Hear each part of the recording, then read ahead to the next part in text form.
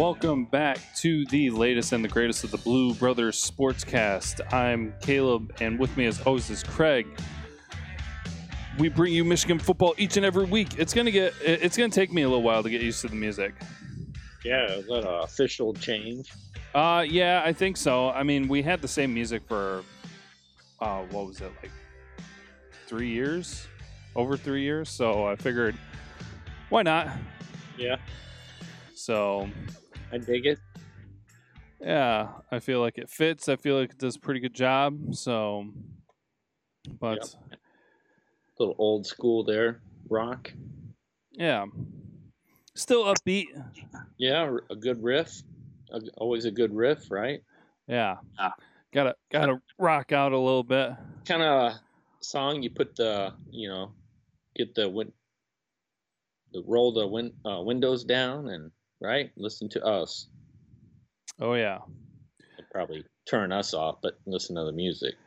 yeah. So- They just play the intro music over and over again. Yeah, and then they go, oh, those two are talking. I'll shut it off. So Oh, it's doing it on a loop. yeah. Well, we are here after another weekend of football.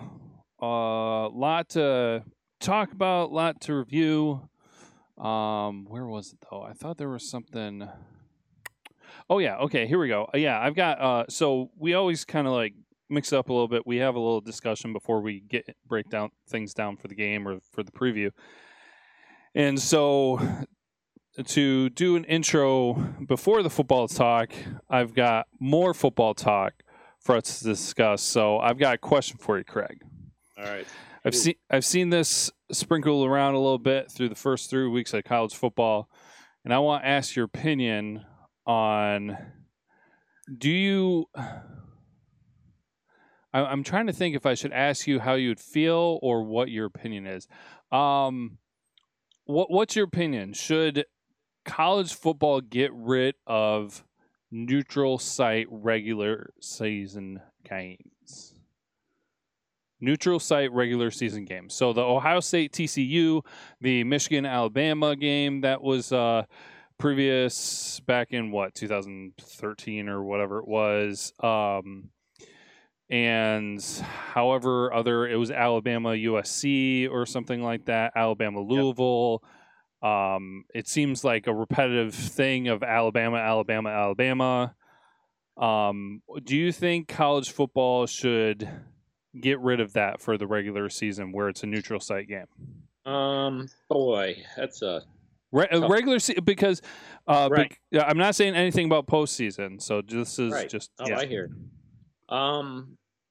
My opinion, and I'm kind of leaning towards more and more. It's actually a good question that I'm thinking of. That I would say I would lean towards getting rid of it because of the very fact is I'm going to bring up one game as an example is the Auburn game at the beginning. I think it was Auburn against Miami.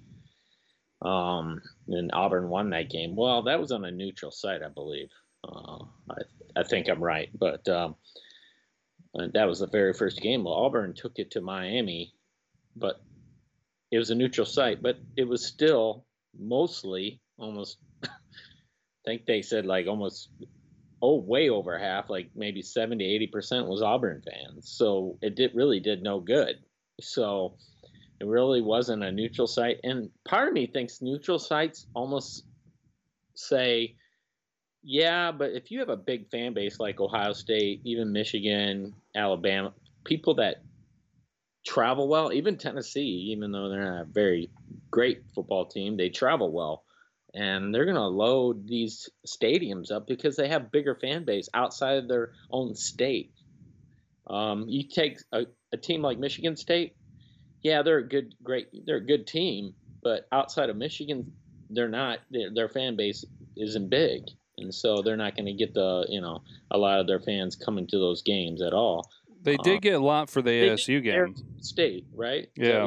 Yeah, they did. They had a lot of Arizona State. But I'm saying, just you and I being in the market, especially me, I'm in the market of college football.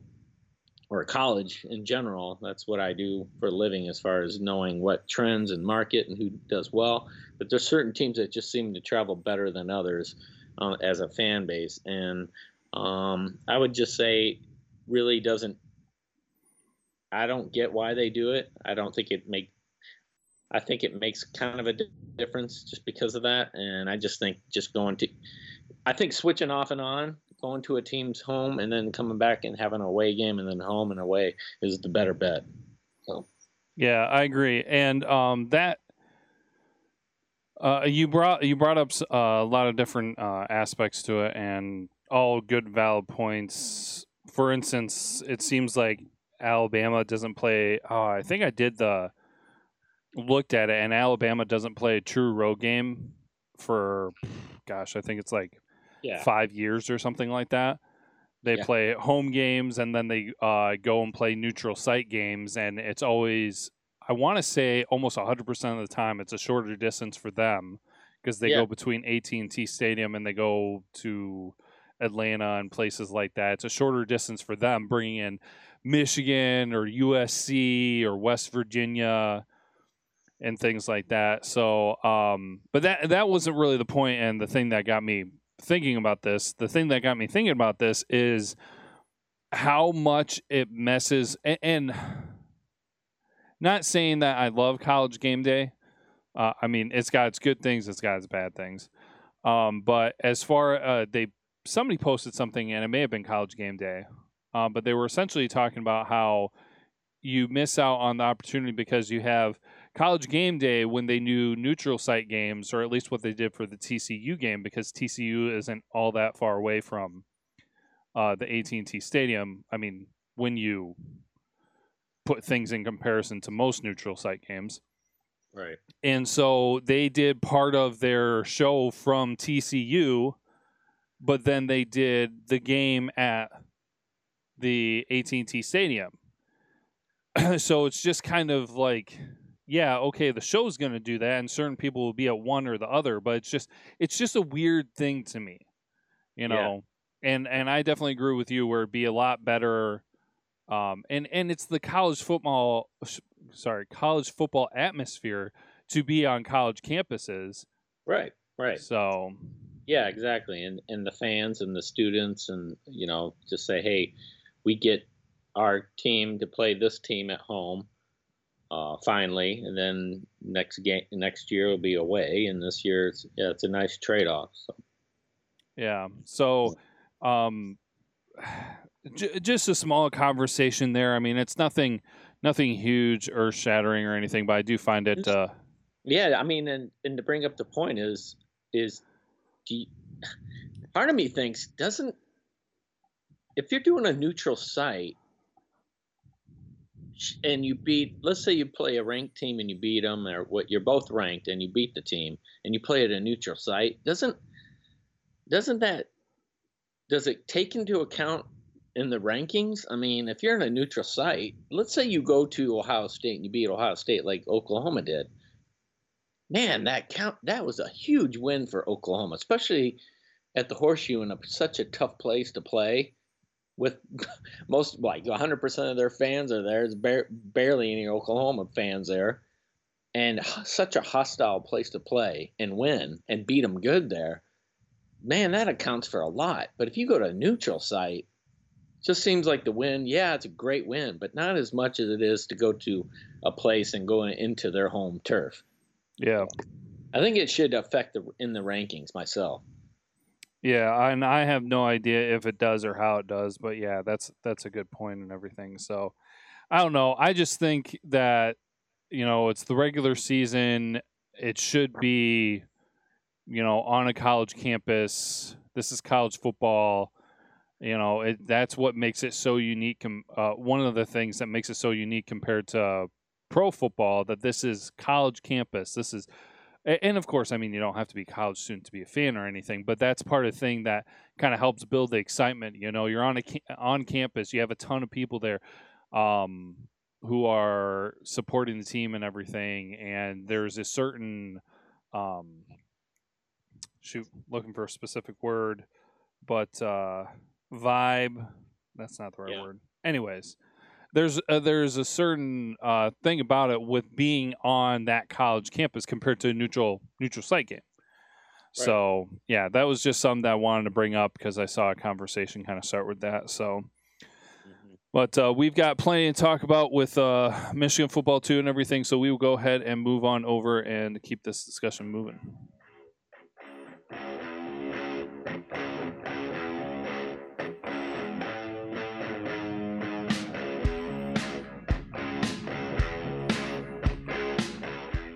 All right, so here we are after another weekend of games. We'll start with the Michigan game, of course, as we break things down. I don't think it turned out quite like anyone expected. Nope. I mean, there was quite a bit of good there, and of course, there's always things to build upon. But the final score of the game was Michigan 45, SMU 20. Obviously, a little bit surprising that the SMU offense was able to find as much success as it did. But then it was still, I don't know. It was still a decent. It was a good offensive performance. I mean, and not saying that they played a perfect game or anything, but kind of stepping away from this game. You know, looking back at it. Mm-hmm. And of course, this is one game, so I'm not saying like everybody panic, but it gave you the feeling that, hey, I feel better about the Michigan offense than I do about the Michigan defense. Yeah. Would you say that? Yeah, I could say that. I mean, yeah. I mean, like I said, it was one game, and there were a couple things that were totally, botched by the defense. But I mean, that's the thing too. It's like if you do that against any team, you're going to get burnt. So right. So it's not good to see it. So I'm not saying like making excuses or anything. But yeah, you kind of, if you watch this, if you only watched this game for Michigan this season so far, you'd be like, wow, the offense is looking pretty good, but that defense, man, they need to get their act together. Yeah, in certain parts of the game, yeah, they certainly did. But I mean, right from the very start of the game, you and I talked about. Well, think about this: is SMU also is the same team that held TCU to no score too? In the first quarter. So, and you know how TCU did against Ohio State. TCU is an excellent team. So SMU. We talked about that defensive line, the linebackers for SMU. They're actually really good. And we talked about that, and I think they did their job quite well in this entire game. So I really do. Yeah, and I think because I compared SMU to Western in the preview for this game, and I'll say this much. The SMU defense is better than Western. Oh, yeah. But very much so. I don't really know if I would say that there's a huge difference between the SMU offense and the Western offense. I mean, yeah, looking at it, you're going to say, well, of course the SMU offense is better. But as far as, saying that Western can only put up 3 points, but SMU puts up 20. Now, granted, seven of those points was one terrible blown play. Right. But, well, yeah, I mean, when they forced Michigan right in the beginning, they go 3 and out, says a lot, because I think Michigan wanted to dominate the offensive line and see how SMU is going to stack up against our offense and their defensive line, and they actually did a really, really good job. And I believe the next time we are I think we're like 6 plays back when we got the ball back. We had 6 plays on the field, and we were driving down and we couldn't punch it in. And I think that's when Shea Patterson threw the interception. So, there's a lot of things at play that I think in the very beginning,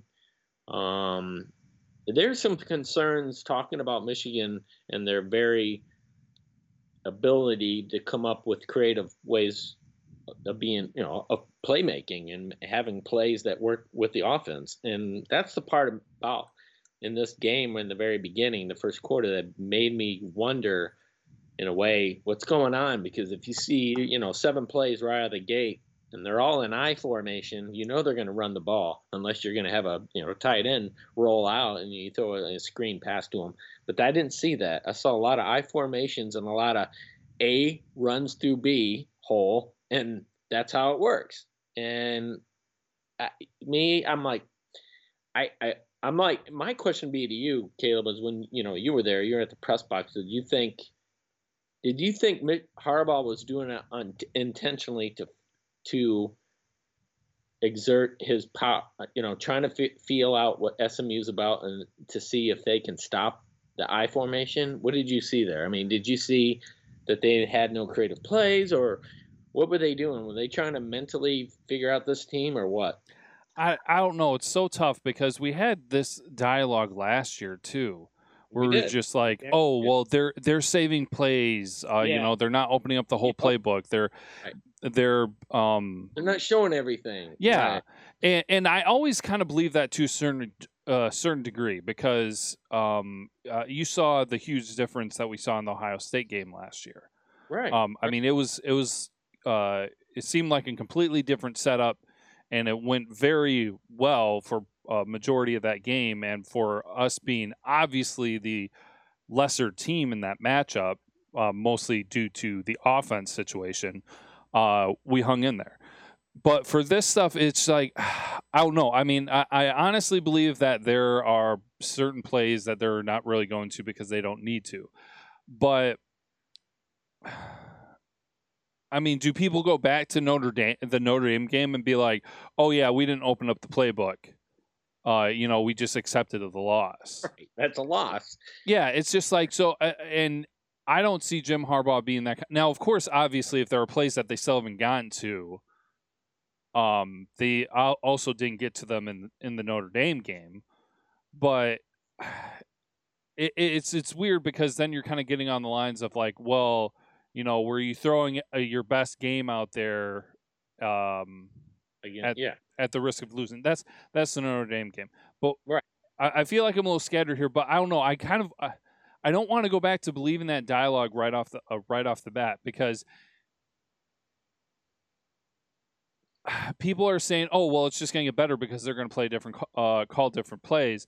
And while I believe part of that, but it's just like there's some basics that are still going to be the same no matter what play calls you get, which is one, offensive line or the line, like the defensive line and the offensive line. They're still going to be blocking and rushing, even though you're changing the plays and maybe how they attack and everything.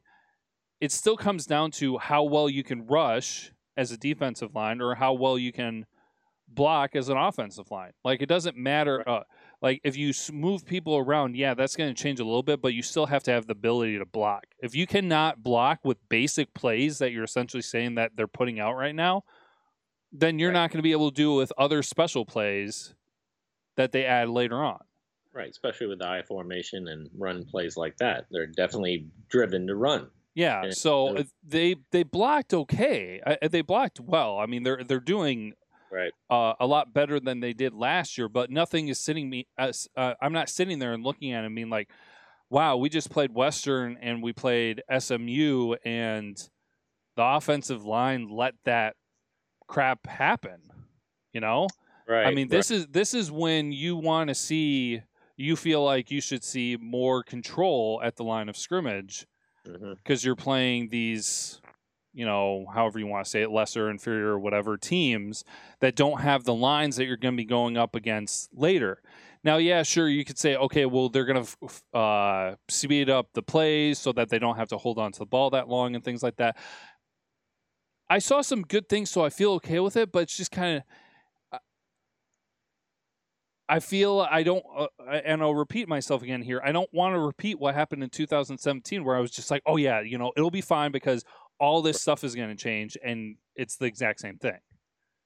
No, exactly, and that's where, you're kinda taking the words out of my mouth, is like going, are we doing on repeat then in 2017? The exact same thing. Didn't we say this last year? We're going, "Oh, yeah, they're saving everything. They haven't opened up the playbook, we'll see. Oh, they're doing this because it's a Western, and they're doing it because of SMU." Then part of me wants to go back and go, "Then what happened against Notre Dame? Did you not wanna open up the playbook, and you thought you could skate by this team who was actually ranked, and it's at South Bend, and it's actually a very hostile crowd, and they actually have a pretty good team."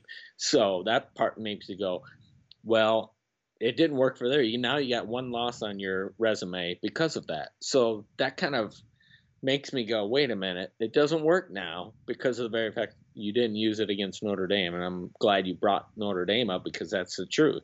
My thing is I get a little bit worried because I'm like, one, if you're playing conservative, you should be able to tell if you're playing conservative. But yet, here we go. Michigan through one quarter was only 58 yards passing and 45 yards rushing in the first quarter. And then I think the next time that Michigan even scored was like in the end of the second quarter. I think there was like 6 minutes left to go in the game. That's when they scored. So that makes me go, you went almost a quarter and a half without scoring, or no offense scoring a TD or anything like that. That's when they started passing and setting off the DBs a little bit more from SMU.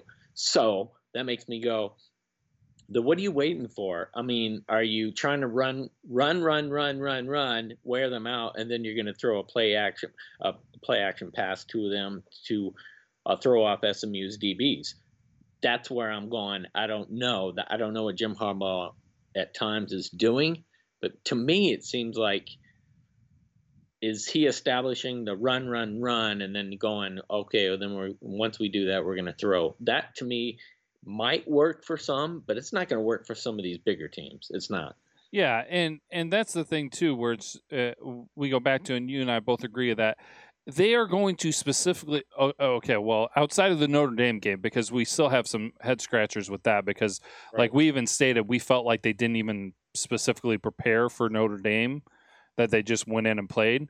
Prepared for football, right? Yeah, Right. but especially with games like Ohio State and things like that, that they will specifically scheme for those games. So yes, there will be new play calls, new ways that they play and everything. I don't know if it necessarily was kind of one of those things where the staff was just like, okay, we're going to go in here. We don't have to be flashy.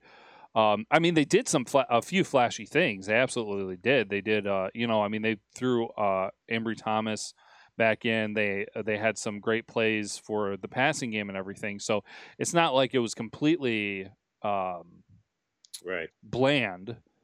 But yeah, as you said, that the thing that kind of throws it off is that first quarter, where it's just like, really, against SMU, we're sitting here at 0-0 after one quarter of play. Right. Right. And I understand too, like you said as well, that there was the interception where we were about to score, but then I mean, Michigan went through and threw up 21 points in the second quarter, so things drastically changed there. So I don't know if it was kind of a testing thing, or like you said, maybe it was wearing them out. Obviously, in the games with bigger opponents, you're not going to be, not saying that's really messing around, but taking that simplistic of approach, you're going to go there and you're going to want to punch them in the mouth and control the game. Mm-hmm. Right. So I don't know. I mean, I feel like I'm saying the exact same things I said last year, but I'm not. I don't feel like I'm thinking the exact same way. I don't know. It's very strange. It's very kind of odd to me because, I mean, maybe partially it's because we know the offense can do different things this year. Right, and I don't know if things would be different if Higdon was at running back, because they did run Evans the whole time, and Evans, even though he probably could carry the rock the whole entire game, he's not really a break tackle kind of guy. Doesn't really, pound the rock very much as well as Higdon does. But, to me, it's, a lot of people we're talking, and even including me, was like, we're talking about the offense was very vanilla and very predictable. And I even said that. I just thought it predictable. When I saw them line up, I knew exactly what they were playing and, what they were going to run. So that kind of concerns me because you got SMU's actually got pretty good linebackers at that position. And then Michigan, maybe at times saying, you know what, why don't we just wear out these linebackers by pounding the rock, and we'll see what happens. And this is where it comes down to: is Harbaugh, is he playing to SMU strengths and wearing out their linebackers? Possibly, of course. And Harbaugh's a smart guy, so and that's probably what he was going to do. I mean, I can see that in this game. Now that I look back at it and wearing them out, and then obviously Shea taking over and throwing the ball to Peoples-Jones and him getting open on a lot of good plays, and him being pressured and thrown to him and just really doing really, really well. And that really threw off the defensive backs for SMU. But yeah, you're right. This is one of those things where I'm puzzled by it, because I know this can't be, the game plan that they had for SMU can't be the game plan you're going to have for, like, say, Michigan State, because their defense is much better. Oh, so, yeah, no, and I agree with that. So I guess this is how I would break it down. I am not concerned about the game plan / play calling, really. Like, it was a little bit of a head scratcher, right? And it was odd for it to be 0-0 at the end of the first quarter, but I'm not really so much concerned about that, because whether it was the plan all along, or they really kind of it really kind of shook things up with how they lost in South Bend, I really do feel that they're going to game plan specifically and everything, and that they did game plan specifically for Western SMU. And so that's why I'm not so concerned about it being, as people say, vanilla offense, because it's just like, with Western and with SMU that you don't have to get flashy. The part of it that does concern me, though, is the fact that you're playing, and I mentioned this a little bit already, you're playing SMU, and you have your offensive line out there, and they're still not dominant. Right. They don't.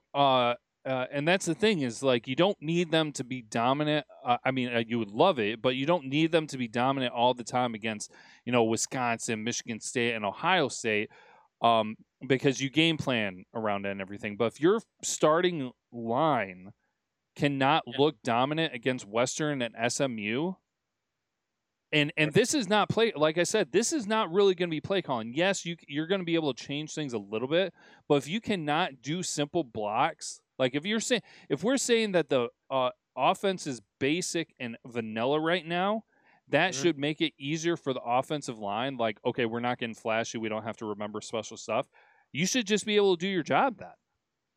Right. And they did, but at the same time they didn't, because when I was watching the game Saturday, I noticed that most of the time, and I wish I could have a number on this, but most of the time when there was a really good, successful passing play, there were a couple that were misdirection kind of thing, like Donovan Peoples-Jones a long touchdown that he ran down the sideline for. They used Ambry Thomas as decoy.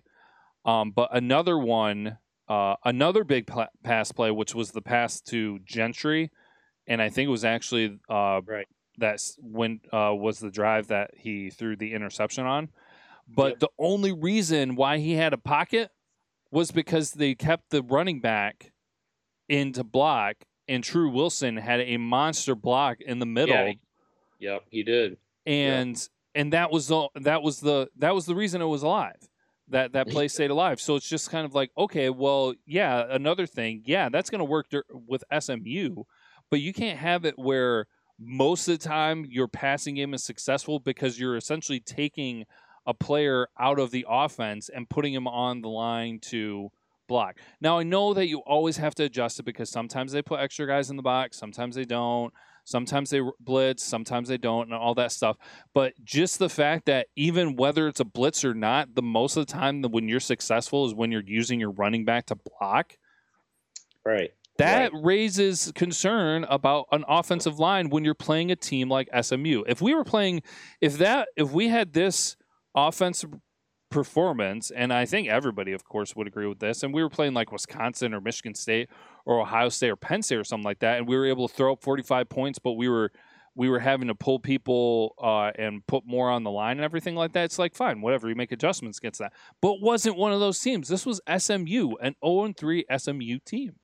Right, exactly. Now yeah, exactly. Having Chu Wilson there is obviously we realize why he's third down back, or I mean not third down, but the third string back because he's very good at blocking. The very reason why what you said is he's very phenomenal blocker. So, but you're right. I mean, if you need a running back right there to help your team block better, yeah, in certain instances it does when they're blitzing and things like that, of course. But you're right. If he's in there just to block most of the time because you're having a hard time if your tackles can't block better, yeah, there's concern there. And SMU, hey, got to give it to them. They had a good game plan coming out of the gates. I think that what's his name, Prochet and Hicks, and that combination of throwing ability really threw off our defensive backs. And I think our secondary was exposed in this game a little bit. And I think, what did he have, like 166 yards in receiving and 2 touchdowns? So, yeah, it just shows you that they are a pretty good team. I think we went in thinking they'd be worse than Western, and they weren't. They actually played very well. It was a good game plan by the SMU. I think Michigan, I think they knew that they're going to have better success through the air. And that's where I'm thinking, where I understand where this is coming from, because I think Jim Harbaugh and the staff, and I'm hoping it's not going to be like 2017 where we're hoping with a better team that has a better offense that we play, and it's going to start coming up, are we going to see Shea Patterson more being utilized more and what his strengths are? Is it in the pistol? Is it in something, where he's going to option out a little bit more? We don't know.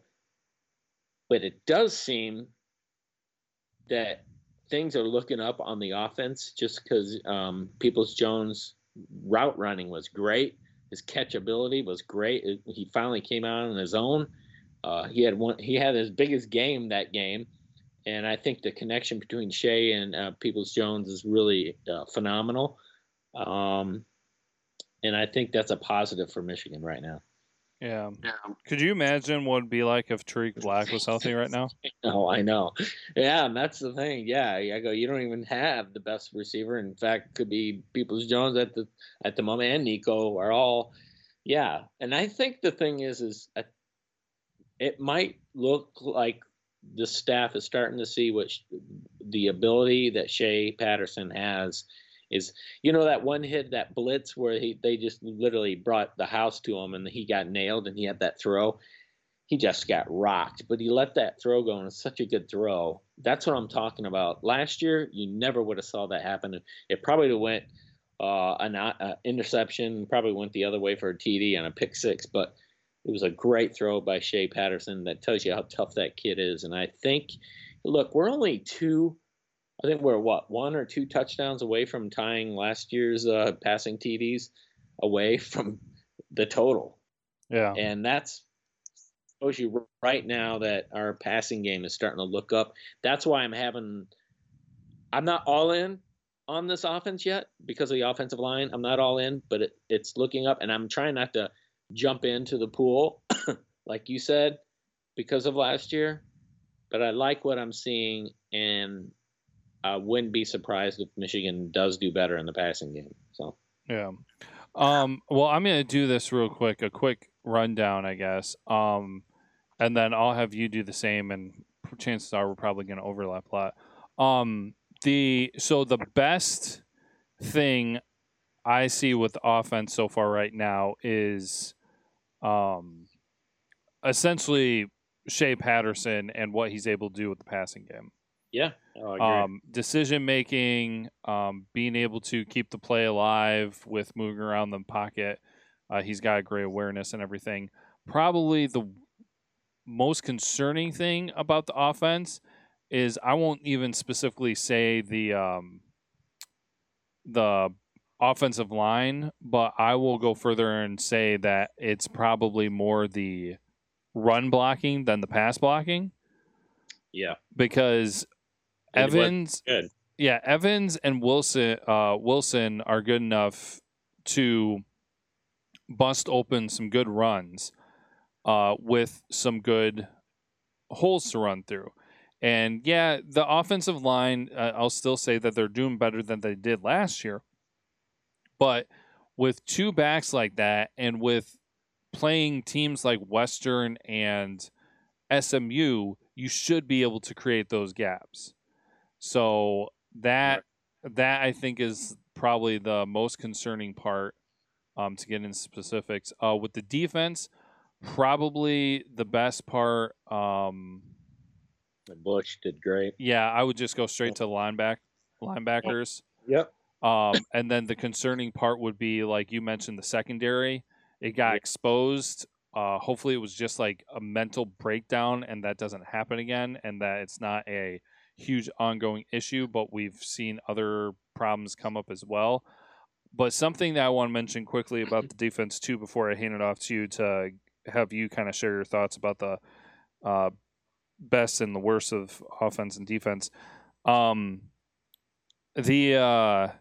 This defense is not what it was last year, and we've mentioned that before, anyways. But and I mention it probably almost before every game, where it's just like, okay, our defense can get penetration past their offensive line, but we always have to be careful about not getting behind the quarterback. Right. And something that you see now is that they won't get behind the quarterback, but they'll get stuck on the sides, which isn't too bad, because you're essentially, especially with a mobile quarterback, you try to keep them so that they don't do crazy outside runs. But then the weakness gets exposed in the center of the defensive line for Michigan, where it's wide open. So then if you have that mobile quarterback, they'll just be like, okay, they're protecting me. I don't have anything to pass. I can't go left or right, but hey, look at this nice lane right down the middle of the field. Right. Yeah. So, and of course, it's another thing too where, I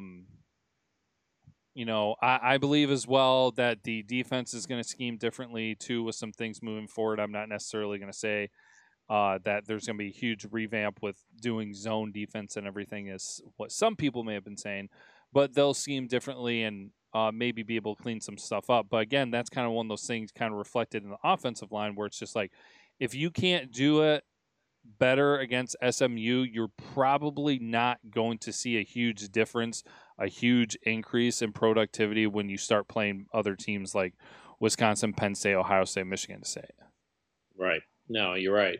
And yeah, I mean, there's some issues with this team, like you're talking about, the secondary is a little bit exposed to big playability. I think there's a lot of third downs that they SMU were able to get, that DBs, like you're talking about.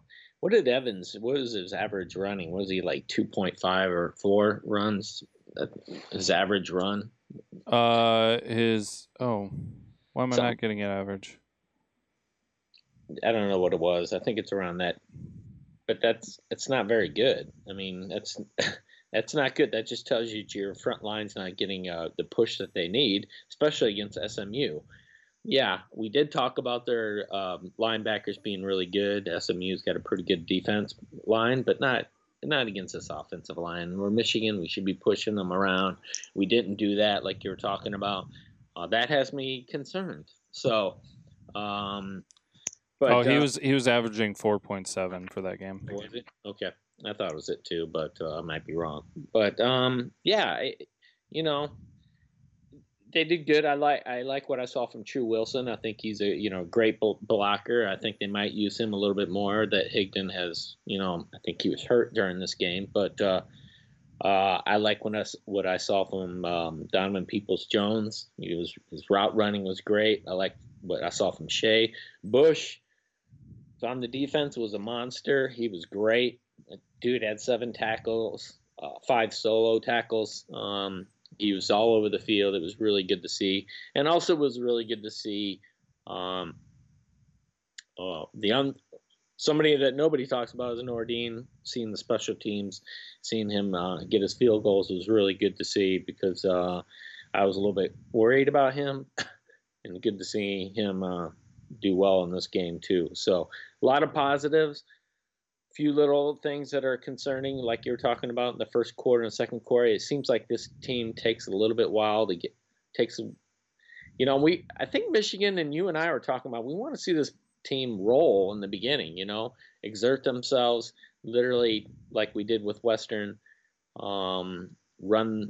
I think we want to see that healthy balance between passing and running, and able to dominate teams, and we should have with this team.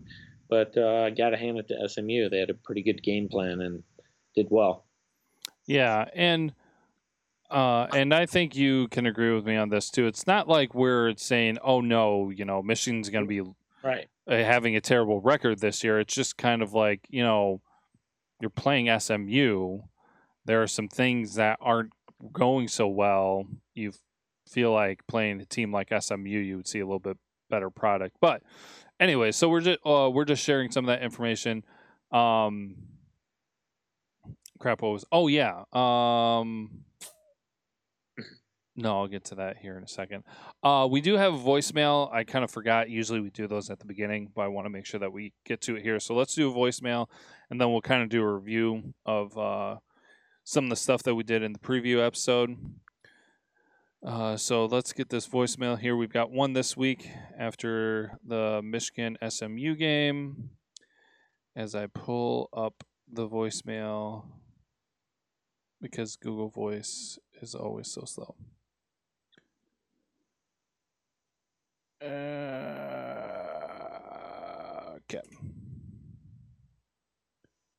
All right, so here's our voicemail.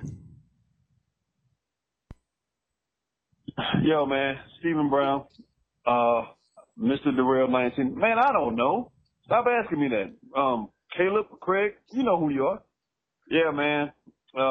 45-20. Jump right into it. 20 is still a lot. It's way too much. Got to get those tackles replaced, man. Got to get Runyon Jr. out of there. Got to get JBB out of there, man. I mean, we're just gonna be real. I mean, it's no point in making excuses for these guys when they've been there 3-4 years. There's just no point anymore. Not anymore. Not anymore. It would be different if they were freshmen. Well, actually, it wouldn't be, because Mayfield is a freshman, and Hudson was a sophomore, redshirt freshman, or a sophomore. So no, man. We've seen Wisconsin's just not that good. By that Wisconsin game, these guys should be starting. Mayfield is an animal. You got to let him loose. I don't know what was up with Higdon. I think he had an injury today. Evans, he had no touchdown. But man, Shea Patterson, I thought he wasn't good. When you let some Ole Miss fans tell it. I mean, they got their dose of get right today. I mean, Alabama just, man, beat some of those boys. Good grief, man. I think the last time someone was beaten that bad was by their parents. But it is what it is, man. Shea Patterson, we finally have a real quarterback doing this thing. I like some of the throws. I did see the highlights. DPJ is starting to play like a 5-star wide receiver. I don't know what happened to Nico today. The tight ends got involved. I mean, just total involvement. It's going to be different when Tariq gets back. They're really going to be untouchable then, because who's going to be able to guard that much speed and that much height? So, all around quality win, good win. Nebraska, I mean, dang. I mean, it's going to be a tough year for Scott Frost, but, they'll eventually get it turned around. Just won't be next week, I'll tell you that much. Michigan should beat them pretty handily. I'm not saying it's going to be a decimation, but it should be 14 to 17 points, if not more. I mean, Shea Patterson is the real deal. It's good to see Michigan finally have a good quarterback after years of not having one. But hey, quality win 45-20. Shouldn't have allowed 20 points, but it is what it is. So I'm going to get back to watching this TCU Ohio State game. And Wisconsin, coming for you guys, man. Michigan say all up, man. Michigan's going to do some damage. Wait till Tariq gets back. But Yeah, man. Ohio State's just not that good, man. Oh, I'm running out of time. Go Blue. Thanks, Steven. Appreciate Yeah. that. Always appreciate your calls. Yeah, no, there was so he's touched on some of the stuff that we've already touched on, as we mentioned and everything. Well, yeah, talking about the tackles, yeah, I mean it's concerning, and no doubt about it. I mean those two key positions you're talking about on those on the left and the right side, and if you're not doing when you get a pass rush, you those positions are key to giving the quarterback much time, a little bit of time. You don't need much. Shea Patterson's good. You just need to give him just a tad bit more time. And I tell you, this team would be really, really, really good. It's those two positions right there, that right and left tackle, that are concerning. It still is. So. Yeah. Well, this is what I thought of earlier when I was saying something about receivers, Donovan Peoples-Jones and whatnot. Yeah. I know I said something like this last week with Evans, and I kind of feel, and of course they wouldn't have, but it's just kind of like they should have taken DPJ out because he at one point was, I think, at one point he was 3 for 3 for touch and all for touchdowns. Yeah. And so it's just like, pull him out. Let him have the perfect game, man. I mean, you can't beat some stats like that. But he finished with 4 receptions, 3 touchdowns, and only 90 yards. And so that comes back to, I want to review some of the stuff that we had in the preview episode. Lock it or dump it. We had Michigan wide receiver will have 100-plus yards. The fans spoke 88%, locked it in, and that was 10 yards short. God, short on these. And just to let you know too, you locked that in, so I did, yeah. Yeah. But so then the other one though was the Michigan defense will have 11 or more sacks, tackles for loss. They got so close. Like I said, the first week with Notre Dame they had 9. Last week they had 10, and they did a repeat with 10 this week. Our third and final one was Michigan will hold SMU under 200 total yards. 80% of the fans voted to lock it in, and that completely blew up. Unfortunately, because that number 2 is kind of staggering when you look at it, because for the total yards, then Michigan was able to put up 434, but they allowed SMU to put up 319 yards. Yeah. Now I don't know if this is. I don't think it is. Are penalty yards included in that? I don't know. That's a good question. Because here's something else that we haven't discussed yet that we definitely have to at least take a minute to talk about. Michigan had 13 penalties for 137 yards. You know, we rank almost dead last. You know, we ranked at the very bottom almost. Yeah. Now, I will say this. That's incredible, man. Partially through that game, I was just like, dude, this is bad.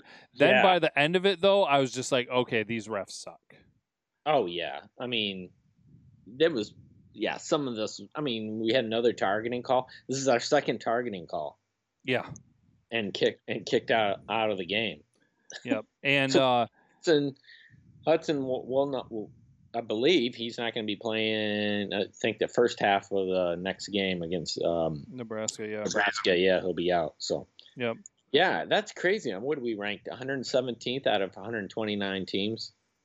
Yeah. That's what I saw, and I went, "Wow, that's crazy, man." Yeah. No, it's.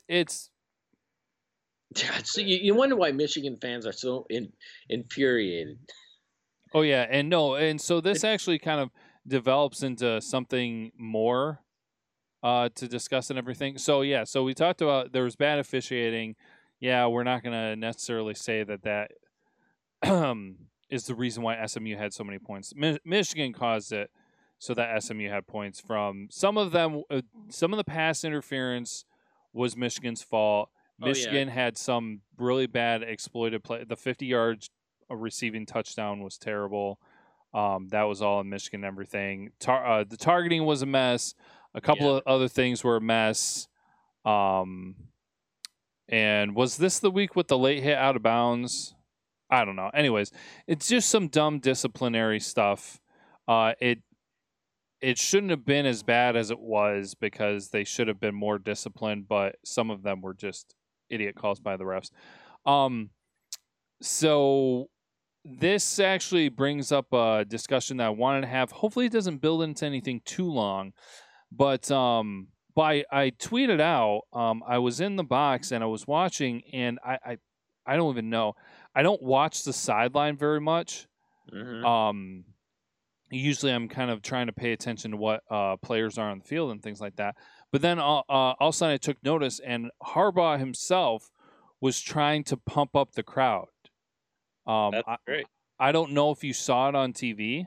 Oh. Mm-mm. But yeah, he was like raising his hands, and it was in near the beginning of the fourth quarter. I remember this very specifically. I think it was 45-13, or something like that, 42-13, and so it wasn't. It was never really a point where the game was close or anything, but SMU was just on the Michigan side of the field, so it wasn't like a goal line stand or anything.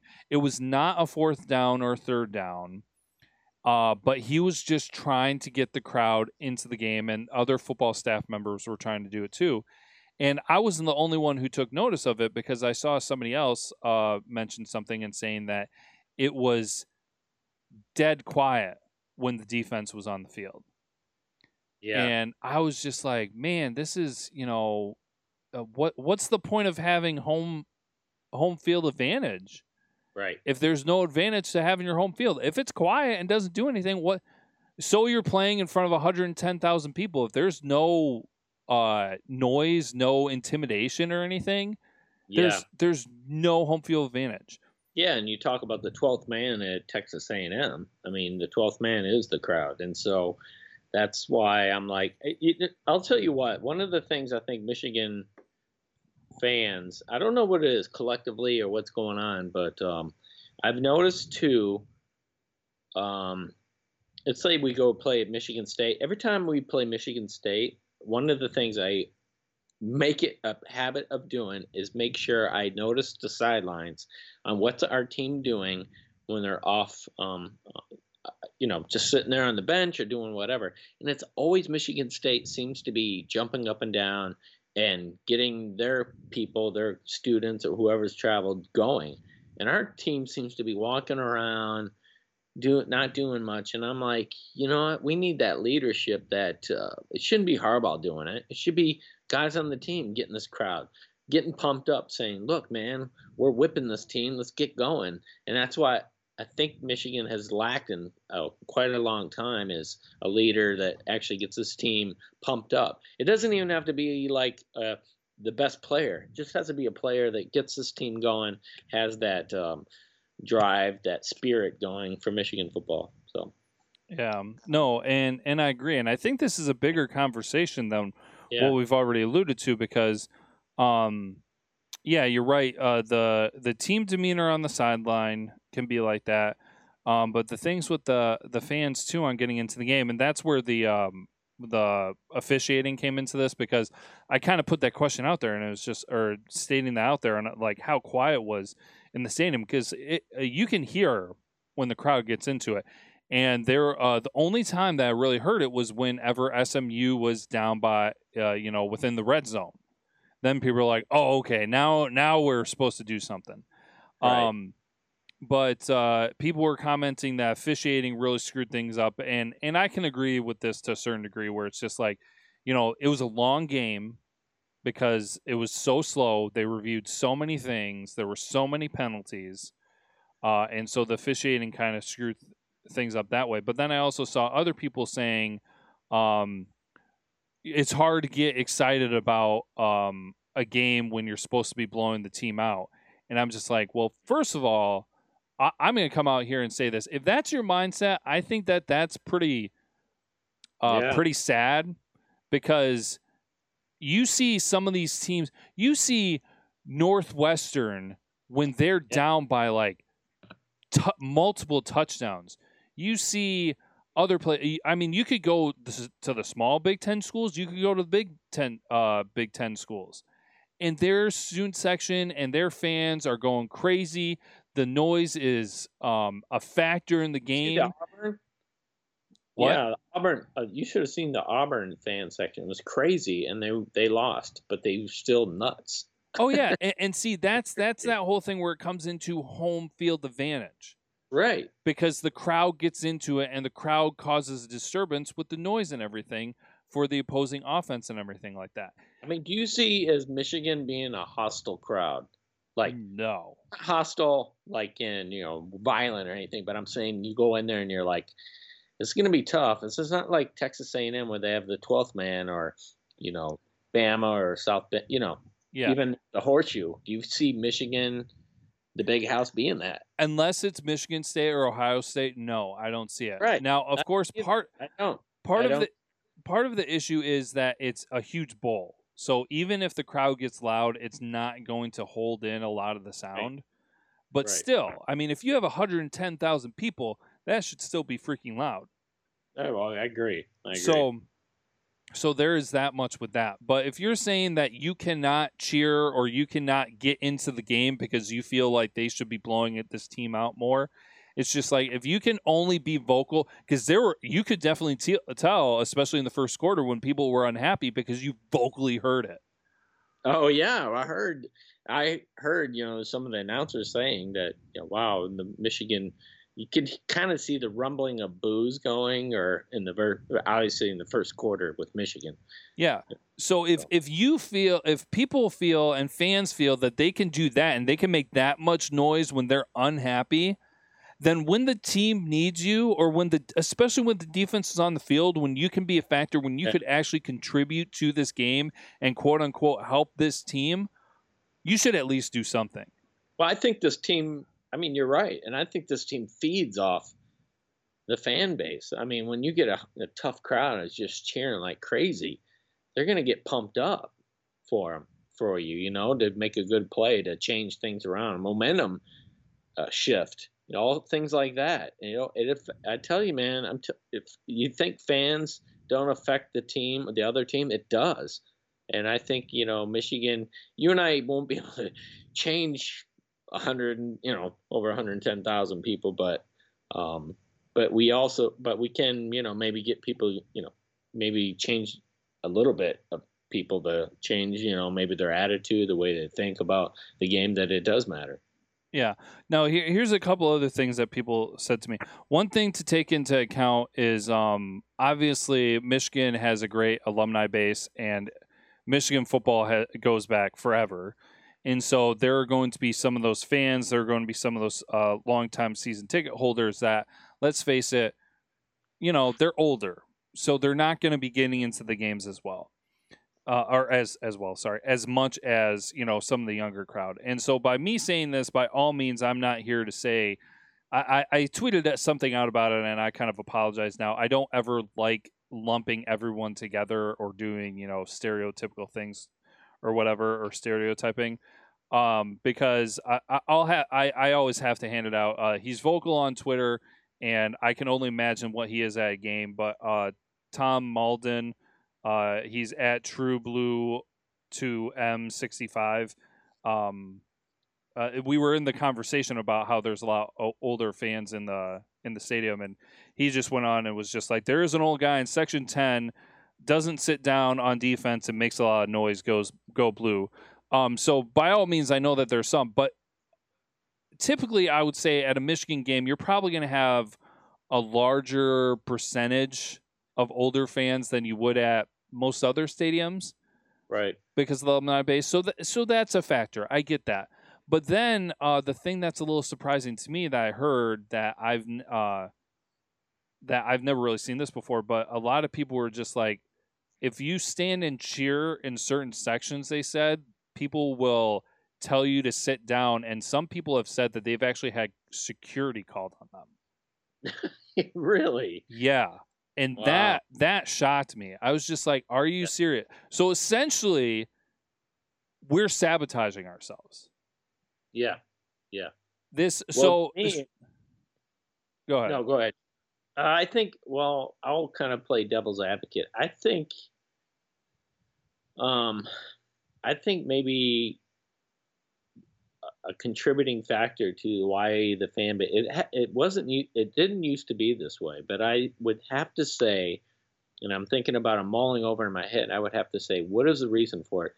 To me, it might be, and I'm not saying it's a good excuse or not, but I think it might be the fact is Michigan is historically one of the best programs in the country, has the biggest fan base in the country, the biggest stadium, the biggest crowds. And I think Michigan, at this point, Michigan fan base isn't used to all those factors come along. And then you think Michigan has played mediocre, for years and years and years. We've been beat by Coach D'Antoni. We've been beat by Urban Meyer. There's been maybe a handful of close games, but then we've been blown out. We should be beating Michigan State. We should be beating Wisconsin. And those games, in fact, we're not winning. And I think it might be the fact is, I think if Michigan was making those games interesting and the competition was better, I think that we might see a little bit more of the fans cheering. But if we're having a hard time beating Cincinnati and Air Force and things like that, I think that's what you're starting to see as a crowd going, man, we should be blowing out these teams and then making a good game out of OSU, but we're not. So maybe that. Yes and no, because anytime that we've played Michigan State, we either handily beat them at Michigan State, or the two times that we lost at home were extremely close games. Right, exactly. So they should have been cheering their butts off. But then also, I feel like you're getting into the realm of fair weather fans, where it's just like, if my team's not doing well, then I'm not going to support them. Right. Oh, I know. Yeah, I know that. Which, if anything, we've seen over the past couple of years, things are finally fun, exciting, and good for Michigan football. Yeah, sure, there have been embarrassing moments with a botched punt and terrible weather, losing a game, and getting a terrible call on a fourth down spot and things like that. But outside of that, I mean, you're competing, you're beating some good teams. We beat Wisconsin, exciting fashion with the interception.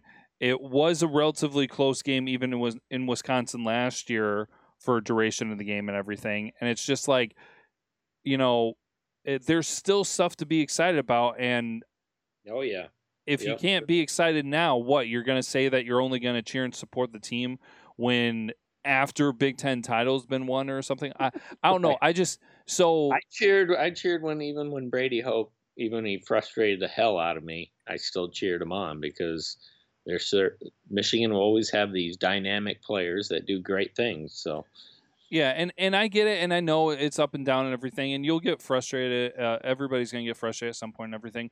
But at least, home field advantage, defense, trying to be a noise factor and everything, and for people to say that they have essentially, been told to sit down, be quiet, or have security called on them, that is really ridiculous, because it's just kind of like, first of all, this is a sporting event. Do you understand what sports are? If you are not thinking that people should stand or cheer.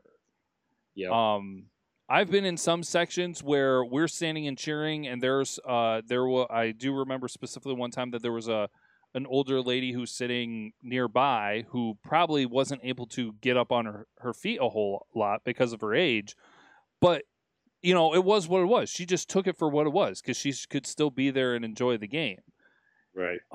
And so it's just like, those are some, if you want to be where you can control and you're not going to have to worry about somebody standing in front of you, and you don't want there to be a noise factor or something around you for whatever unknown, ridiculous reason that is, then go and get yourself a suite.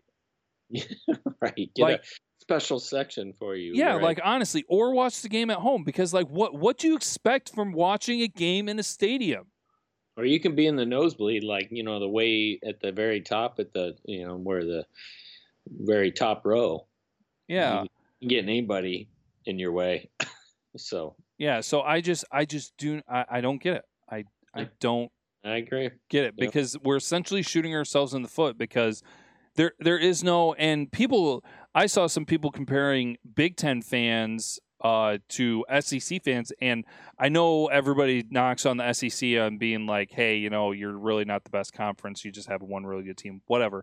Outside of conference, I don't think it's really much of a question at all that the SEC has the most intense fan base. You do. Like and constituting that as a quote unquote good thing because they get into the games.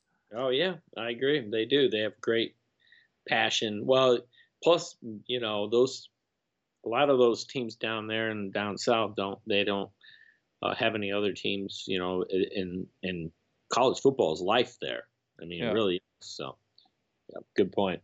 But I mean, it's just like Michigan basically doesn't have another team. I mean, you don't.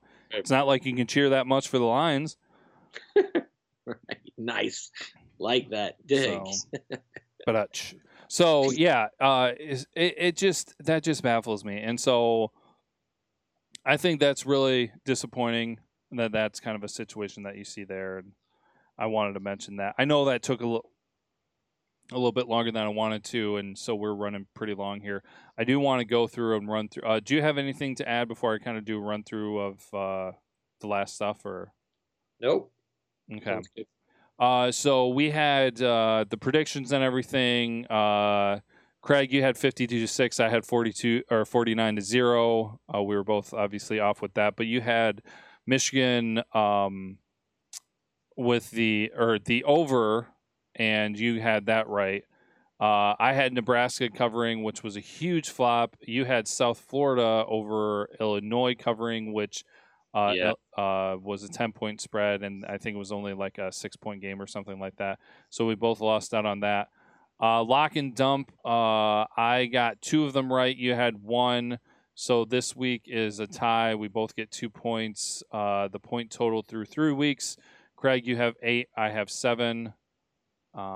So that is where we stand right now. I believe that is it. Oh, well. Oh, crap. I don't really want to get into this discussion, but I really probably should at least go through this because we go through it pretty much every week. All right. Scoreboard for the Big Ten. Real quick. Not a good weekend for the Big Ten. No, Indiana. Bad. Oh, go ahead. No, bad time. Bad. Indiana beat Ball State 38-10. Rutgers lost poorly to Kansas 55-14. Oh, nice. Maryland got rolled by Temple. Oh, I know. What? I said I can't believe Maryland lost that. I almost went for that bet too. I thought you were going to. I know. Temple rolled Maryland 35-14. Troy, I would call it the upset over Nebraska. Because it was at Nebraska, so Scott Frost 0-2. We'll talk more of that, obviously, as Michigan's going to face off against them. Kent State not putting up much of a fight against Penn State, 63-10. South Florida taking out Illinois, 25-19. Minnesota continues to be undefeated, 26-3 victory over Miami of Ohio.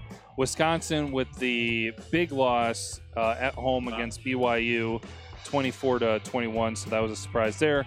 Iowa playing Northern Iowa, pretty big victory or sound victory there, 38-14. Northwestern lost a close one to Akron, Akron of all places, 34-39. Purdue lost a close one to Missouri, 37-40. And then the night game, Ohio State wound up taking out TCU, pulling away later in the game, 40-28. Yeah. So they're some crazy games that I never thought would happen, but they did. I mean, Wisconsin losing was crazy. Yeah. Ugh. So not a good weekend for the Big Ten. Nope. But yeah, I think we're gonna finish there. We appreciate you guys tuning in. We know this was a little bit longer. We'll have the preview for Nebraska coming up. As always, we always appreciate you guys tuning in and hanging out with us. We hope that you guys wind up having a good week. And until next time, go Blue. Go Blue.